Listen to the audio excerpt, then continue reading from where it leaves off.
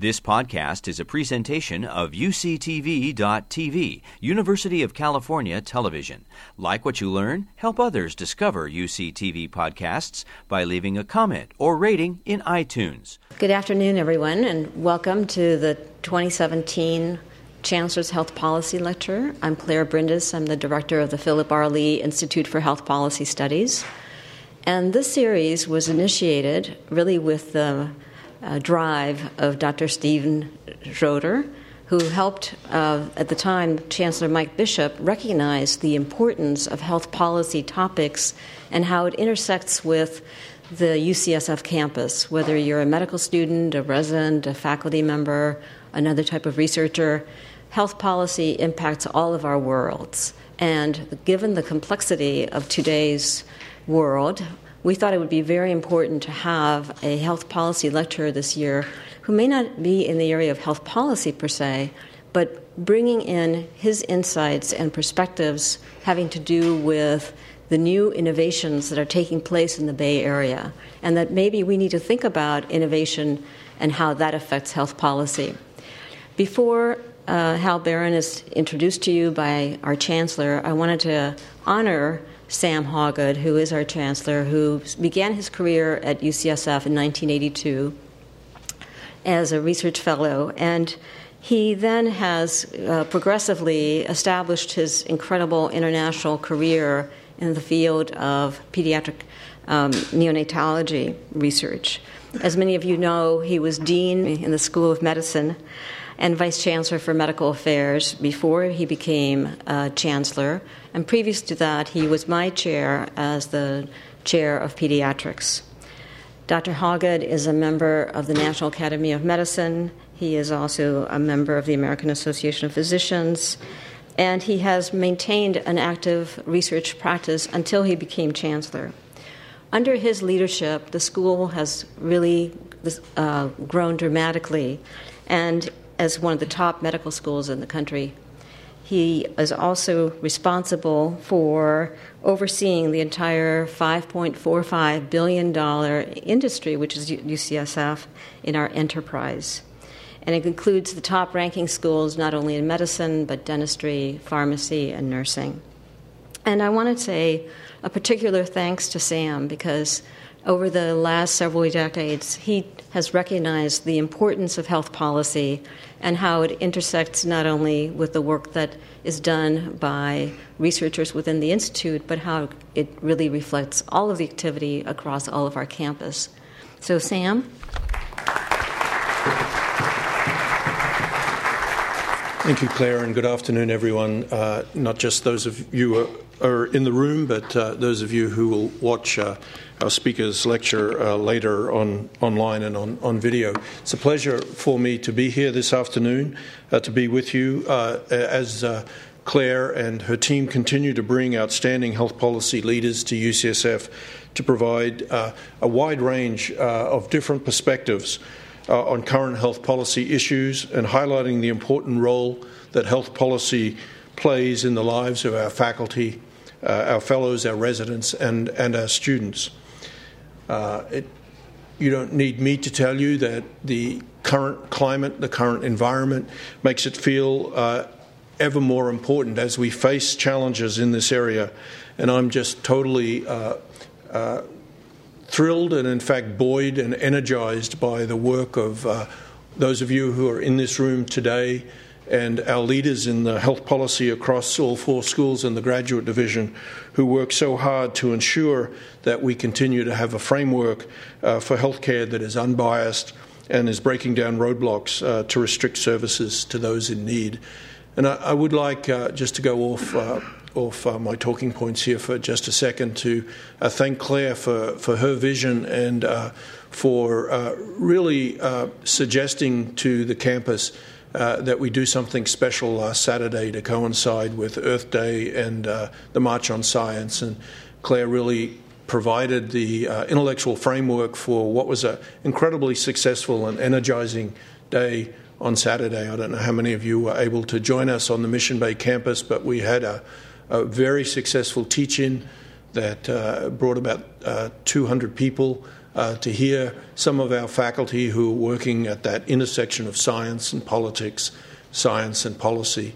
And then we had a rally for science that was co-hosted by UCSF, the Gladstone Institutes, and the California Life Science Association, with many of the biotech community joining us on the Mission Bay campus. And Cynthia Kenyon, a prior faculty member, now a colleague of Hal's at Calico, made some very impactful and uplifting remarks at that rally. So thank you, Claire, your vision. I hope we nurtured it, and it was very, very successful. So now it is my pleasure to welcome our speaker for 2017, Hal Barron. For the few of you in the room who do not know Hal, he is seen as one of the most respected clinician-scientists and successful drug developers working in the biotech industry today. And when I say that, I don't just mean in the Bay Area, I mean nationally and internationally. Maybe we can take a little bit of credit for Hal's success, as after his receiving his Bachelor of Science in Physics from the Washington University in St. Louis, he got his medical degree from a small East Coast institution, Yale, but then had the good sense to move to UCSF, where he completed his training in medicine and cardiology here, and he continues to be a great supporter of UCSF and has an adjunct professorship in the Department of Epidemiology and Biostatistics.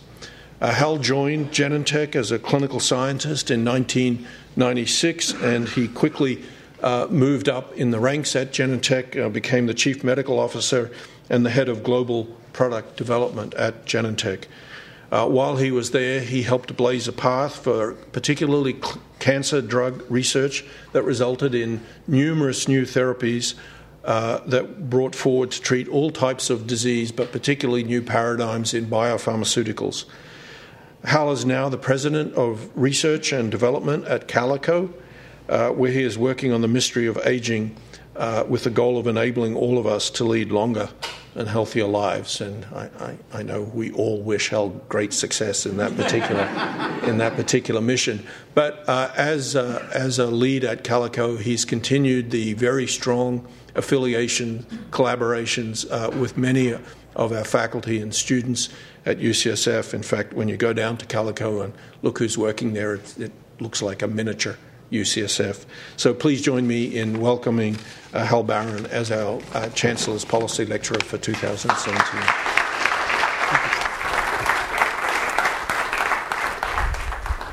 Well, thank you very much, Sam and Claire, for inviting me. When Claire first asked me to give this talk in health policy, I was a little shocked because I probably know less about health policy than most of you in here, but her rationale she described was that exposing people to a different way of thinking might actually lend some innovative thoughts for people who spend a lot of their time thinking about health policy, and I thought that would be an interesting challenge to take up. So I agreed, and about a month ago, Claire and I met, and we took a little walk around her office in Laurel Heights, which I'm sure she's done before, and we mapped out how maybe best to approach a talk like this for all of you. Okay, so let's go. So in preparing what I thought I'd do, first of all, Claire gave me her book. I read quite a bit of that. I did some research on health policy to try to educate myself on what's going on in the department. And I looked back at some of the last lectures that have taken place. And I must say, I learned a lot from these videotape lectures. And I really was taken by Mitch Katz's talk from 2015. Many of you might have been there for that. I don't know Mitch well, but his talk was outstanding. And what Mitch talked about, and I want to highlight, was a passion he had for reducing the rates of HIV infection among intravenous drug users. This is his intense passion. He really cared deeply about solving this problem. And he made an observation that he shared with the group, and I'll call it a signal from now on, but an observation that was interesting. And it wasn't an observation that he actually generated the data for. He just read about it. And that was that cities with needle exchange programs have a lower rate of HIV infection among IV drug abusers and their babies. It wasn't unique, wasn't novel, but it was out in the literature. But the challenge he said he faced, and I just quoted from his talk, so it's a little jumbled, but it makes the point that the challenge that he faced, that he says I faced, is how can you publicly fund something that is an illegal activity? But if you could save lives. So Claire and I talked about the role of innovation in health policy. We weren't clear where innovation fits in. Within 10 minutes of this talk, it seemed, wow, guy's passionate about a problem. He's made an observation that others seem to have ignored, missed. I don't know why they didn't see it. It was actually all throughout the literature. Conveniently, a very inconvenient fact, because solving it, I don't know, maybe he thought he'd go to jail. But he knew if he did, he'd save lives and really make a big difference. So I want to highlight that and talk about how I think that relates to some of the innovation I've seen. And I also want to just mention another point that he made that I thought was really profound. Again, probably escaped some, but he said to do great work, you don't have to have any good ideas. You just have to implement other people's good ideas, and the world is full of good ideas that have yet to be implemented. Seems pretty simple, but I want to get back to this at the end because I think this is another maybe lesson that I've learned and one that I can impart some examples for. So here's my talk. Running a little late, so I might skip something, but the key thing that I wanted to highlight is a lot of innovation comes from having an idea you care deeply about, and we'll get to that at the very end. But once you have that idea that you care deeply about, the one that if you are successful in solving, that you will, as Steve Jobs used to say, make a big dent in the universe. Once you have that, I think the way to be innovative in solving those kinds of problems is to see signals. I've taught well at UCSF that it's all about the data. And sometimes the data in front of you isn't well interpreted. But seeing signals, I think, is the beginning of innovation. And I'll talk about 4 ways that I think we can do a better job at seeing signals in data. By noticing things that have either been, that have not been noticed or conveniently ignored, kind of the example I just gave, looking for what I'm going to call outliers or bright spots, or what in health policy is sometimes called positive deviance. Now I have a fair amount to say about that. I think this is a really interesting technique for seeing things that others have missed. I'll talk briefly about the idea of stressing systems to see signals. Sometimes our bodies are very complex, and a lot of times the data that we generate is in a static state. And we might not be able to see the signal until we perturb it a little bit and see how the system, the human, whatever organism you're working on doing research, or whatever system you're working on, how does it respond to that little nudge? And then lastly, and I think maybe this is the most important of all, is that you can see sometimes signals that others couldn't see because you've invested heavily and advanced the technology that allows you just to see things that just didn't exist before that technology became available. I'm going to talk a little bit about what you do once you see these signals, you act on them. I like this positive deviance model. I applied not just to data, to outlier points, but to companies, to institutions. There are some pretty exceptional places like UCSF, and the question is why? What can you learn from these outliers, these groups? Like I'll argue Bell Labs is quite unique. And I'll mention some of the things that I think led to that. Taking the long view, the importance of cognitive diversity, seeing orthogonal views to help solve a problem, and then making little bets, small, affordable ideas that you might want to take forward and kill when they don't work, but that can enable you to iterate, and then maybe you see the aha moment and you make it happen. And then lastly, I want to talk about inspirational people solving aspirational challenges, because I've had a very, very unique experience in life, and I've gotten to meet quite a few amazing people, some of them here, and just a few things I've learned from them that I think enables innovation. So that's the outline. So seeing signals, I thought, I know nothing about sports, and I have to be careful about showing anything that's sports related, but I thought this was interesting. So this guy, Dick Fosbury, I don't know how many people know who he is.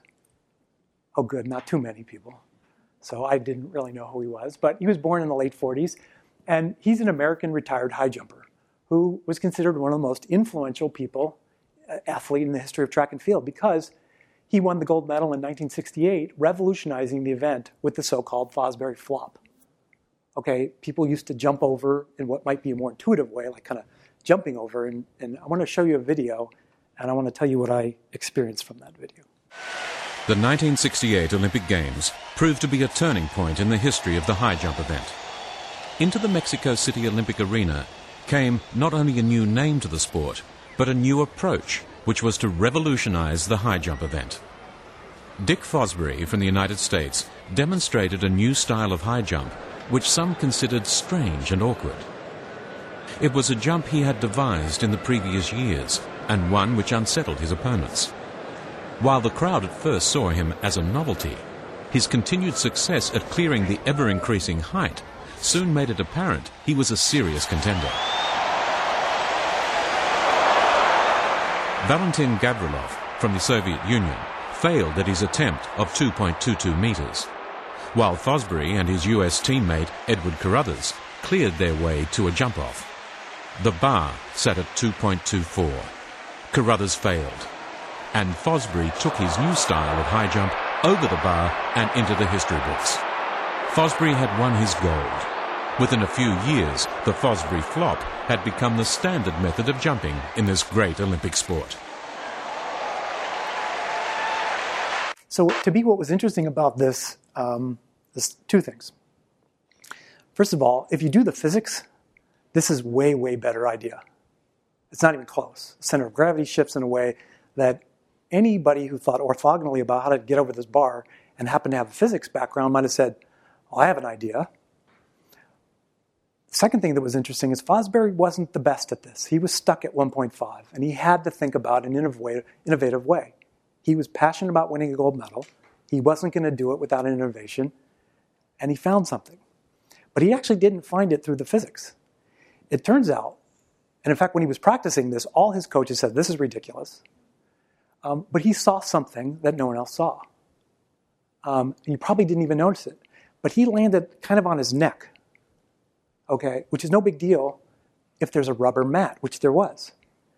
For the last, I think the Olympics started in 1896 with the high jump.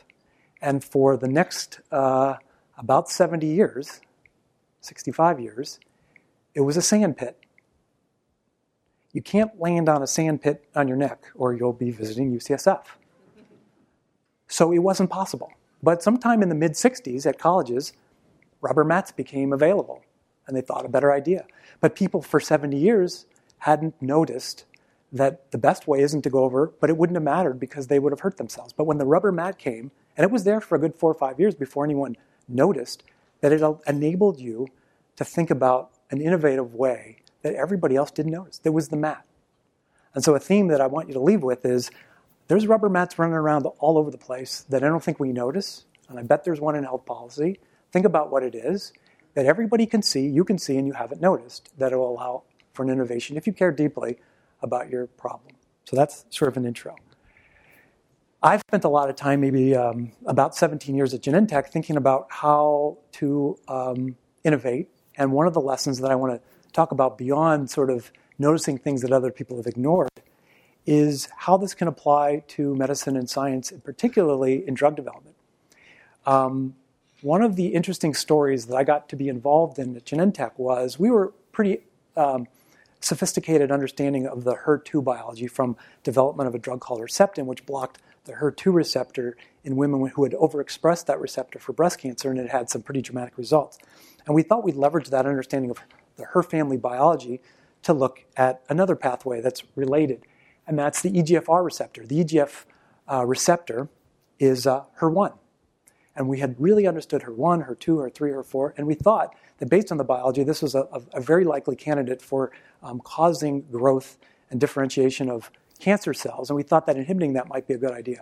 But what seemed interesting from the data, unlike women with overexpressed HER2, overexpression of HER1, the EGF receptor, didn't seem to predict who was going to benefit. So the studies were done in all comers. And the first study to unblind was actually a revolutionary study. It was really, really difficult to see a survival advantage in lung cancer. But Tarceva, this EGFR inhibitor, was studied in third line, which means in patients who had been refractory to existing chemotherapy. They had no other options. And in fact, compared to placebo, in this setting, there was a 30%, a hazard of 0.7, survival advantage. And this was a big advance in oncology at the time. The inconvenient part was that very soon after, pretty much at the same time, the earlier study in the more frontline patients, on top of chemo, the other one was by itself, didn't work. And if anything, if you look early on, it almost looks like it's worse. But the hazard of, it's essentially absolutely no effect, 0.995. Wow, what's going on? And this was shocking to people because clinicians had been treating people with these drugs. They said, it's hard for me to believe because I've seen patients who have these very quick, rapid, dramatic responses. I know it works. That doesn't happen. We say, well, I don't know. It doesn't happen, but it doesn't work. So what's going on? So some people back at Harvard, this is back before all this became very standard, said, well, wait a minute. Let's look at these outliers. There's about 10% of people who have these dramatic responses. What's different about them? And so Tom Lynch actually hooked up with a colleague of mine, Jeff Settleman, who's now at Calico, and said, hey, can you sequence these patients' tumors and tell me why they're so unique? And it turned out that these patients had a mutation in the EGFR receptor that made it fire all the time. Those are the patients for whom that cancer really is being driven by this pathway, and for whom one might have even expected a very, very rapid and robust response. So with this knowledge of these outliers, you can actually start understanding the biology of drugs that were even being developed for a different reason. This wasn't even known when this drug was being developed. And what's amazing about learning about these outliers is the next step, which is to say, even though it didn't work in the frontline setting, which is where most of the patients could benefit, let's restudy it, but only in these people. And let's not just see if it's better than placebo. Let's go against standard of care. Let's go against the traditional chemo these patients would get. Because this should tell you that the chemo is not the right regimen. This is. So we designed that, implemented it, and this is a shocking result. This is in the population where there was no benefit. And now it's no benefit. It's not compared to placebo. This is compared to active therapy, chemo. And there's a threefold almost improvement in progression-free survival because we selected out these patients who had this unique phenotype, this unique genetic makeup. And we learned that from these outliers. They taught us about the biology of the disease, where the therapy could use, and this is not standard of care for this population. This isn't just unique to oncology. This is a fun example. I don't know if anybody knows what this is. This is a grasshopper mouse, which is interesting to me because it's an unusual mouse. It lives in the desert where there's not a lot of food, but it's evolved to have a very unique feature. Out in the desert, there's not a lot of food, but there are scorpions. But nobody eats scorpions because they are very, very, very painful when they bite you. The grasshopper mouse doesn't seem to care. It can eat a scorpion in a couple bites and doesn't even flinch. And in fact, you can study that by injecting the venom into a regular mouse and this grasshopper mouse, and it doesn't fire the nociceptive fibers. It doesn't know it's painful. And so it's evolved in a very special way. Okay, interesting. What do we do with that?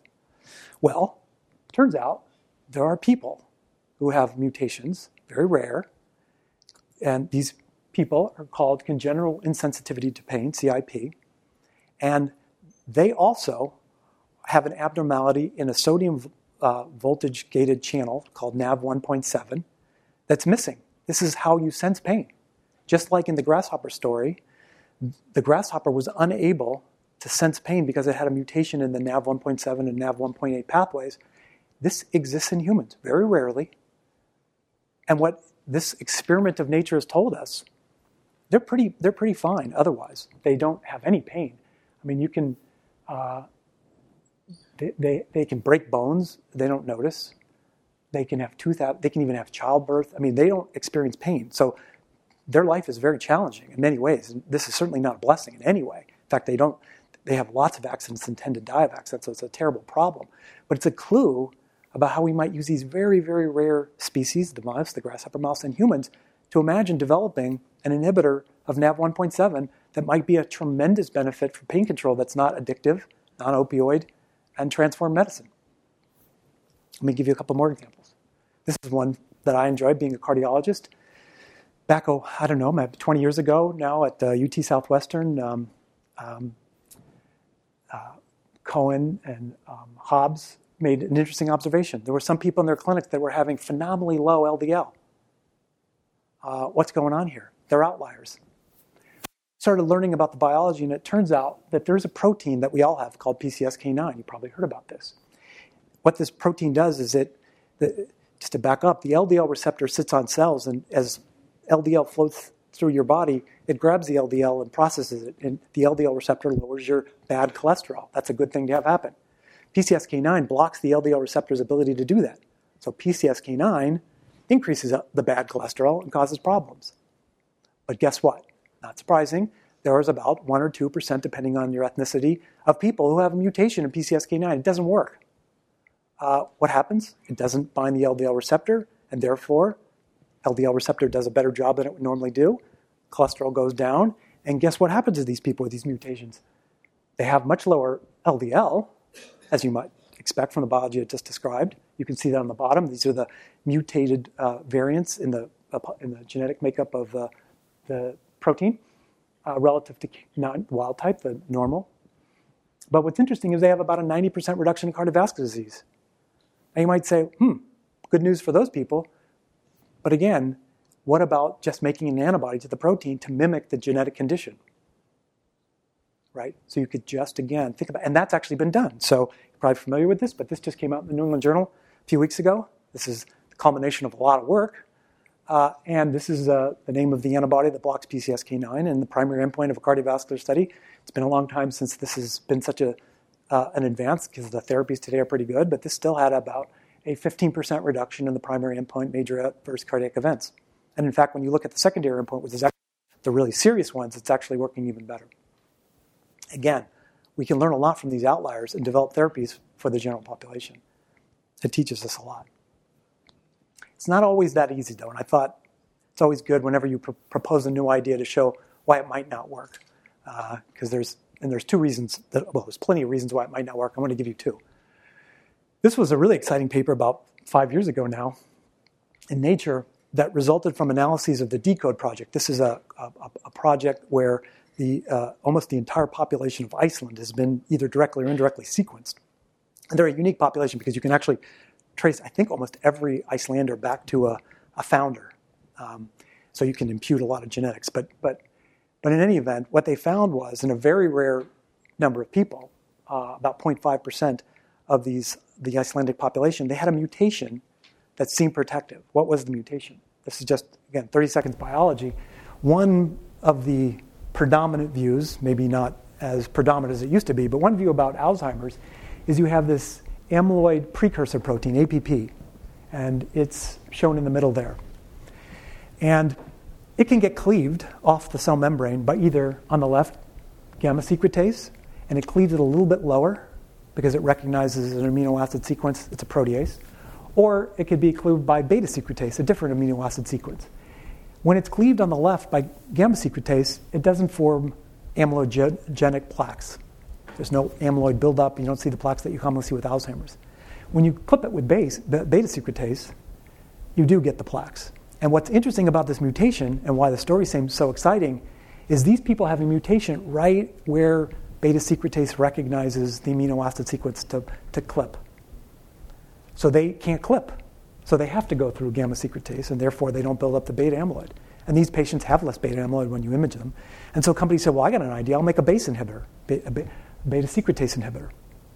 There's challenges. I won't go through that. But years later, there's a beta secretase that's reasonably safe and gets into the blood, crosses the blood-brain barrier. And in fact, in phase 2 studies, it looked like it's clearing amyloid. So, wow, maybe this is a massive breakthrough. Well, I was using this as an example of what I'm excited about until a few weeks ago when I read, to my surprise, that Merck pulled the plug on the phase 2/3 BACE inhibitor program because a DSMB met and said there's essentially no chance that this will work. And I thought, wow, how could that be?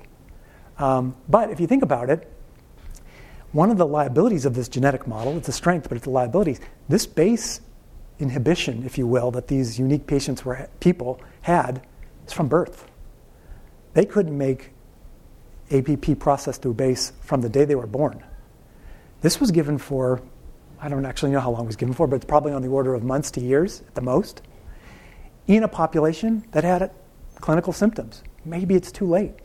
Maybe if you had given this, and this is a big maybe, earlier on in the disease, it would have worked. And we haven't seen the data. We have no idea if there's clues for that. One could imagine exploring that data with that question. But it's interesting to note that in their press release, they say that the same doses, so it's probably not a dose problem, are continuing to be used to treat people with so-called prodromal AD. That's before the symptoms are manifest. And that might be one of their hypotheses, too, that maybe earlier on. Now, wouldn't it be great if we could just identify these people so early on in their disease, before it's a disease, and treat them with something, maybe that's going to be the only way of actually finding a cure for Alzheimer's or significantly reducing its severity. So how do we do that? It's another opportunity for signals. So there's a few cardiologists in the room. Sometimes you look at a person and in their static state, they look fine. But when you stress it, you bring out clear evidence that they're not normal. We know this from treadmill testing. You can take a person with chest pain, traditional chest pain, you get an EKG on them, it's normal. You put them on a treadmill, and you get the classic 2 or 3 millimeter downsloping ST segment depression that tells you their myocardium is not getting enough blood when they run. This is a bad sign. You can go and image them, you can go and cath them, you can find that they are fine without stress, but they can't maintain that homeostasis very well. They have a problem. We know this from endocrinology and diabetes. You might have a normal glucose, but if you get a glucose challenge, a stressor to the system, how well can you maintain homeostasis? How well is your pancreas and insulin levels able to adjust to keep your glucose low? Normal's pretty well. But there's these population that previously weren't even recognized as a disease called impaired insulin sensitivity. And then, of course, type 2 diabetes. If you actually look at their insulin levels, the impaired insulin-resistant patients have very, very profoundly high insulin. They're trying to compensate, and over time, they'll fail as they progress to type 2 diabetes. But this is a way of identifying disease way before clinicians would ever notice that they have a disease. And maybe stressing a system and looking for signals is a way to not only identify signals, but actually identify patients at risk for developing things so that we can start intervening early. And because many diseases manifest clinically when almost all the damage is done. I mean, this is sort of a theme if you see a lot of different diseases. The body can compensate pretty well. By the time you come complain of something, it may be too late. But that's an inconvenient problem. But if you really want to be innovative, let's get some signals. Let's stress the system and find out how it responds. And lastly, I just want to show this woman. This is such an interesting woman. She's not around anymore, but she's the oldest person to ever live on the planet. She was French. She lived 122 years and 164 days. When you're that old, you count the days. What's interesting about her, she was an outlier, of course, right? Extreme outlier. At 85, she took up fencing. She rode a bicycle until she was 100. She smoked from age 21. She ate a diet rich in olive oil and chocolate, 2.2 pounds per week. I'll be extreme, but I don't think anyone thinks because she started smoking at 21, she lived to 122. But another way these outliers can fool you is because, and this is where I think the genetics are very, very helpful, where you don't have this problem, or at least as much, associations that are not in the causal pathway. So you have to be very careful about interpreting outliers. The genetics are nice because they're experiments of nature. They're basically random allocations of mutations, and you can see they're not confounded, at least as much. We can pretty much guess smoking is not a good idea. Is taking up bicycling at age 100 strongly correlated, at least living to 100, right? Because but probably reflects some other underlying biology. But also possible is if you think about distributions, biostatisticians will look at this and immediately go, well, wait a minute. Outliers they're defined by a Gaussian distribution. There's two standard. Every distribution will have random noise at the tails. There's always outliers. I love this one, so I just want to quickly show you this to you, because So this is an incredible story. Richard Lustig, who shockingly one person who won the lottery again and again and again. In fact, he wrote a book, Learn How to Increase Your Chances of Winning the Lottery. He won a grand prize, which I think is defined by, I forget how much money, but a lot of money, 7 times. And he wrote this book that you can buy on Amazon on how to actually do this. It's a 40-page book. Shockingly, it was the number 3rd ranked Amazon book in the bestseller in the self-help section, which I think is probably pretty big. And here's a quote. This is just shocking. Despite winning repeatedly over the next few years, Lustig didn't see that there was a pattern until his 4th win. He said, I didn't even realize I had a method until my 4th win, even though everybody else was saying, oh, you're just a lucky guy. There's no such thing as a method. He's saying, no, I'm saying I won 4 times. How can you say that's just luck? Of course it was just luck. And there is going to be somebody who wins the lottery 7 times. And I'm pretty sure he doesn't have a technique other than buying lots of lottery tickets, but in terms of a technique for doing this, so you have to be very careful that the outliers are actually telling you something real as opposed to just noise at the tails. But there's a lot of opportunity there. So the last one I want to highlight is how valuable advanced technology can be. We're living in an era that's exploding with incredible technology, whether it's genomics and sequencing, microscopy, and all the advances in physics and fluorescent probes and whatnot, or mass spec. Imaging is just getting more and more sophisticated. We're seeing things we could never see. Single-cell analysis is incredible, what we can now see in not just the whole organ, but in individual cells. And I just wanted to show you an example of this to show how powerful. And now's the fun part. There is a quiz. So this is data. Gene A, when gene A is high, gene B is low, right? You can look at the scatter plot and go, well, it looks really interesting. If I want to learn how to modulate gene B, I could learn a lot from thinking about how gene A might be modulated. But this isn't a tissue, it's an example, where, let's say it's the kidney, where some of those cells are glomeruli. Some of them are mesenchymal cells and collagen, and some of them are going to be thick, ascending limb, and some distal tubules, whatever. They're going to be cells from all over the kidney. If we actually could measure the transcript levels in each of the cells, we might observe something like this, where our conclusion that the correlation exists as it does on the left, where high A equals low B, could actually be completely wrong. And what's bizarre about this is that in the aggregated population, high levels of A lead to low levels of B. But in each of two subgroups that makes up the entire data population, the opposite is true in both.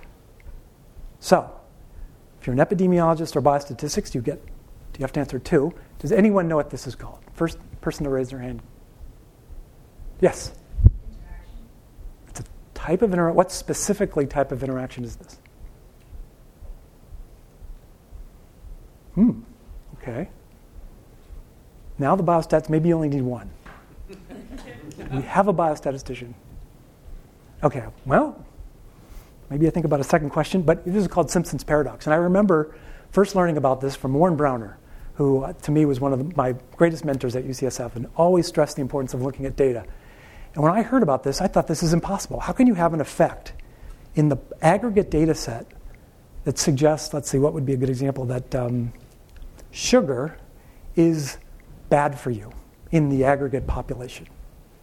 It's associated with increased risk of cardiovascular disease, let's just say. But when I looked at men, it was helpful, and when I looked at women, it was helpful. And you want to say, hold on a minute, there's not a third group. How could it be helpful in men and helpful in women, but harmful in the aggregate population? And it's a fascinating example, and I think probably not uncommon, that the Simpson's paradox can exist for this exact reason. It's the same data, where you can be misled because you don't have this advanced technology to be able to see deeper into the data you're using. So you can see a lot of data by advancing. And the last one I want to talk about is one I think might be maybe the most important one for health policy. We are living in the Bay Area where you can't go anywhere without hearing about machine learning and artificial intelligence and the massive advances. And I remember, when is this from? I think this was about 4 years ago. I remember thinking, how does Amazon do this? How do they get the packages to me so quickly? And one of the tricks they figured out is by looking at your patterns, they can actually predict when you're going to buy something before you know you're going to buy it. And you think, well, how can they know before I know? I mean, I'm in charge. Okay, I know it's a weird thing, but they seem to know before you know, and it's because they're looking at lots of data that you might not be processing accurately. And this is going to be more and more true of these massive, massive big data sets we see, is we can't see, they're too complicated. There are patterns in there that humans can't even begin to be able to see that computers can see instantly. And you know that they're there because, for instance, in radiology, you know when you've been doing it for 20 years and you show something to a really, really seasoned radiologist, they go, I think, they don't have pneumonia, but I think they might have Paget's. Or, they see something. And you think, wow, 100 people looked at this. How did you? They see things.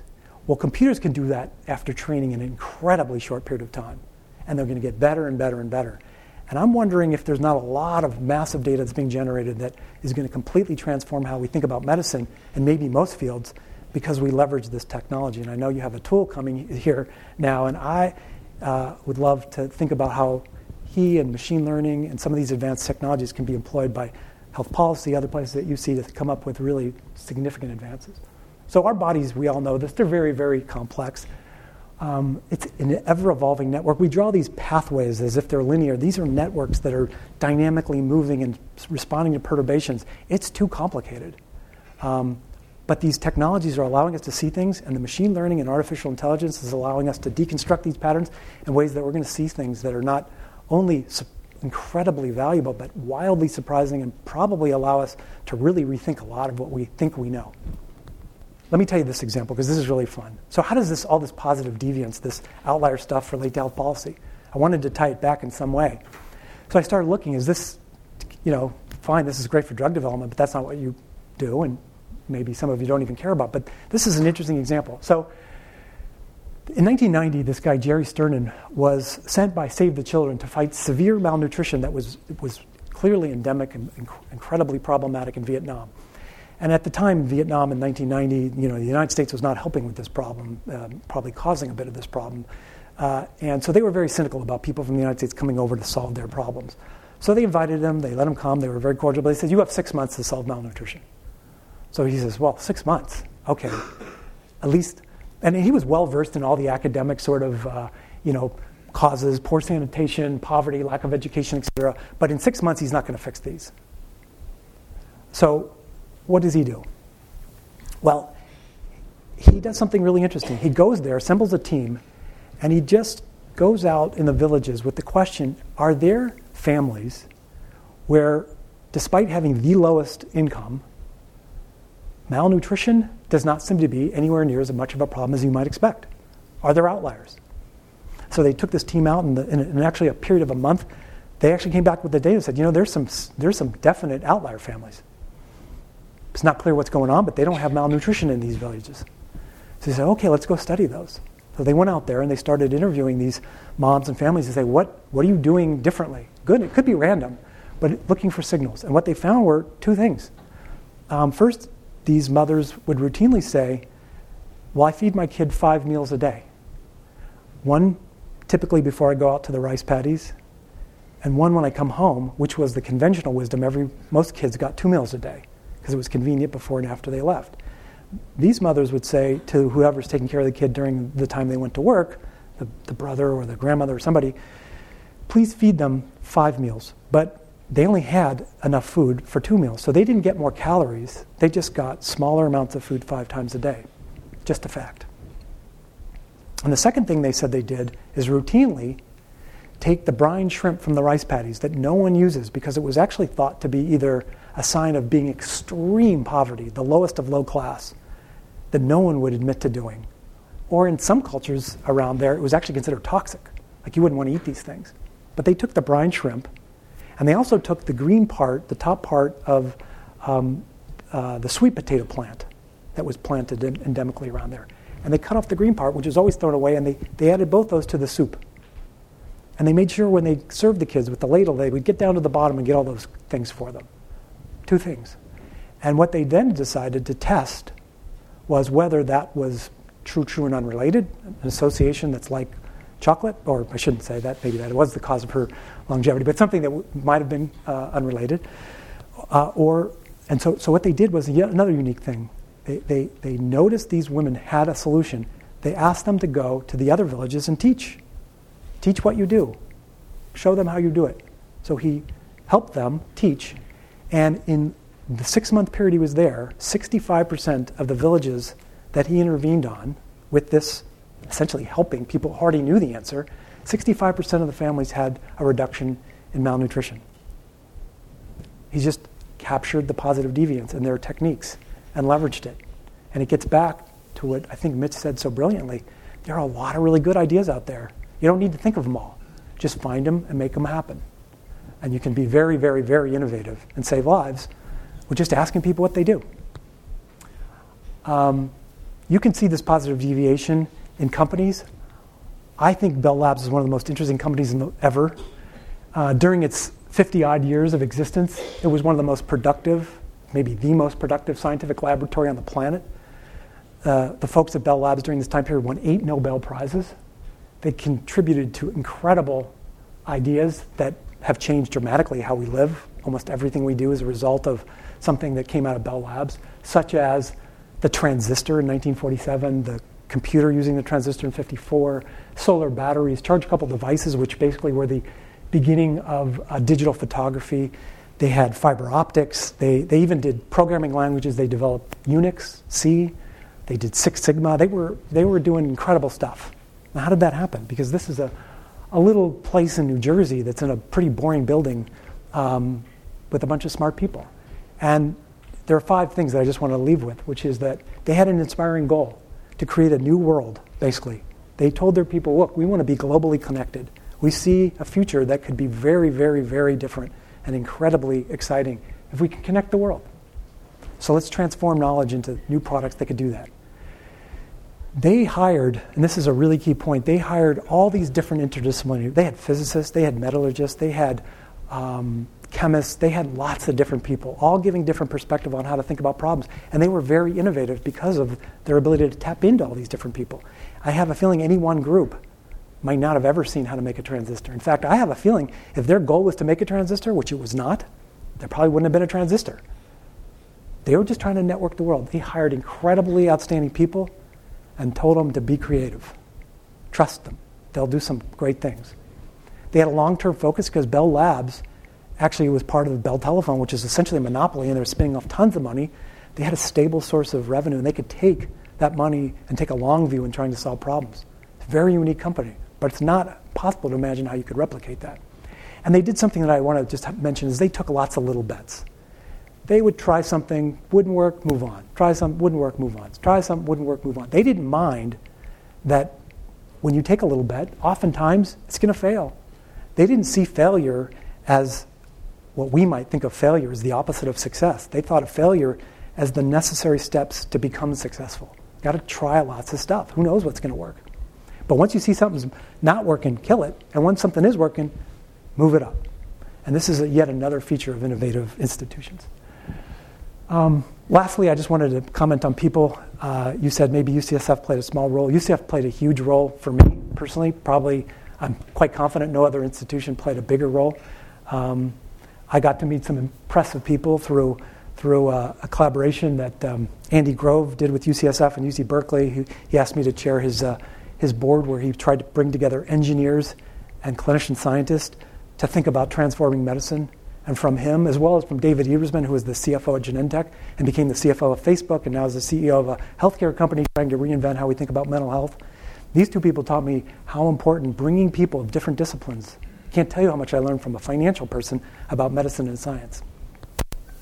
Warren Browner, I mentioned. Warren was one of my first attendings. He was someone who always said, what's the data say? Are you sure that's what the data says? Have you looked at the data harder? Look at it harder. Look for signals. Don't be fooled by noise. And I can always hear Warren. I can hear Simpson's paradox whenever I think. And he's a special guy, and he's doing innovative things too. Sue Hellman, whom you all know, the former chancellor here, she was my boss for over a decade, I think, and learned how important passion is about the problem you're trying to solve. Art Levinson was probably one of the most important mentors to me. I've known Art for 21 years, and he really has been a big believer that innovation occurs from advanced technologies, from taking the long view, from hiring outstanding people. But I wanted to end with just one quick story because the most important person to me ever that I think has influenced me, well, I know has influenced me more than anyone, is Kanu Chatterjee. I'm just curious, does anyone know who Kanu was? Yeah, sort of the people. But Kanu was an amazing person. And I wish everyone got to have met him. He's brilliant, hardworking, highest integrity, humble, compassionate, soft-spoken, kind. I'm sure folks who've known him would add things. He was clearly a world-class clinician, an outstanding teacher, but by being a great clinician, scientist, etc., he not only changed UCSF in a way that I think is quite profound, but he changed all the people he met, whether they be students, faculty, patients, administrators, anything. He had a huge impact. And I just wanted to, he's such an extreme outlier that I just wanted to share one last story that was very meaningful to me, and I think about all the time as a leader and how to make innovation happen, is from Kanu. So if you're a resident or a fellow, you might appreciate this. When you're a resident, the very last day of residency, you're a really good resident, but if you have a specialty question, you call a fellow. The odd thing is the very last day of residency and the first day of fellowship are separated by 24 hours, and you go from not knowing what you're supposed to do to being the best in the hospital for that problem. It's a little scary. So when I went from resident to fellow, it's probably not quite that bad as when I was training, but I became a cardiology fellow, and it's kind of scary. Many of those cardiology fellows were macho, and they all wanted their first rotation to be CCU or cath lab. I was nervous, so I said, can I do echo? The chances in emergency seems pretty low. And they said, sure, no one wants to do echo. So I did echo. 3 weeks into it, my beeper goes off on a Sunday night. And I'm pretty sure it must be a mistake because I'm told there are no echo emergencies. So I call back, and it's 12 Moffitt, high-risk pregnancy ward. We need an echo. I'm like, gotta be kidding me. Really? My first thought was, I don't even know where the machine is. They didn't even tell me where the keys are to the echo lab to get it.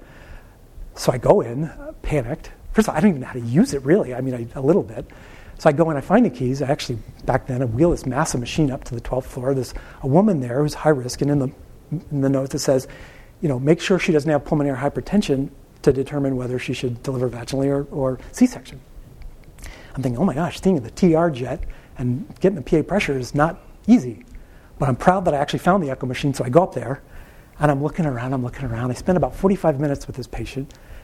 Super nervous. I don't know what to do. I don't even think there's an echo attending because it doesn't happen. So I'm sweating. I don't know what to do. I come out of her room, and it was like a miracle. I see at the front, this is Sunday night at 9 o'clock, I see writing notes in a pressed white jacket, Kanu, Chatterjee. I'm like, what? This is like, okay, there's a God. And he says, hello, Hal, how are you? And I said, I've been better. He says, what's the problem? I said, well, there's this woman, she pulmonary hypertension, da-da-da. He goes, sounds very interesting. Do you mind if I take a listen? I'm like, no, I do not mind if you take a listen. This is the guy who is, of course, probably the best clinician in the world, able to hear pulmonary hypertension better than an echo machine. So he comes in, examines the patient, tells me exactly where to listen, tells me how to adjudge the pulmonary pressures because of the P2, blah, blah, blah. I learn a ton. He says she'll be fine. We walk out. He goes, thank you. I said, thank you? And he says, is there anything else I can do? And I said, well, if you wrote in the chart she's fine, that means a lot more than if I write she's fine. So he says, I'm happy to. And he took his red pen that he always had, and he wrote, she'll do well. And she did well. 2 months later, I start my CC rotation, and the charge nurse, who was a friend of mine, having been a resident, says, hey, how did that high-risk pulmonary hypertension woman do? And I said, oh, she did fine. She delivered fine. Everything's fine. I said, how'd you know about that? And she said, well, they called for your beeper, and I gave them your beeper. And I said, oh. She goes, did Kanu help you? And I said, why do you ask? Because he did. She goes, oh, well, he always calls on Sunday night to find out how the patients in the CCU are doing. And I'd mentioned that since you don't really know how to use an echo machine, and you had called that you might need help. And I said, oh. So what happened, I think, is Kanu came in because he knew that I probably would have a hard time bothering him, and he probably was waiting outside that room for a good hour while I was fumbling around, not knocking, going, I'm here in case. He didn't want me to feel bad. He wanted me to learn, and he wanted to teach, and he wanted to make sure the patient did well.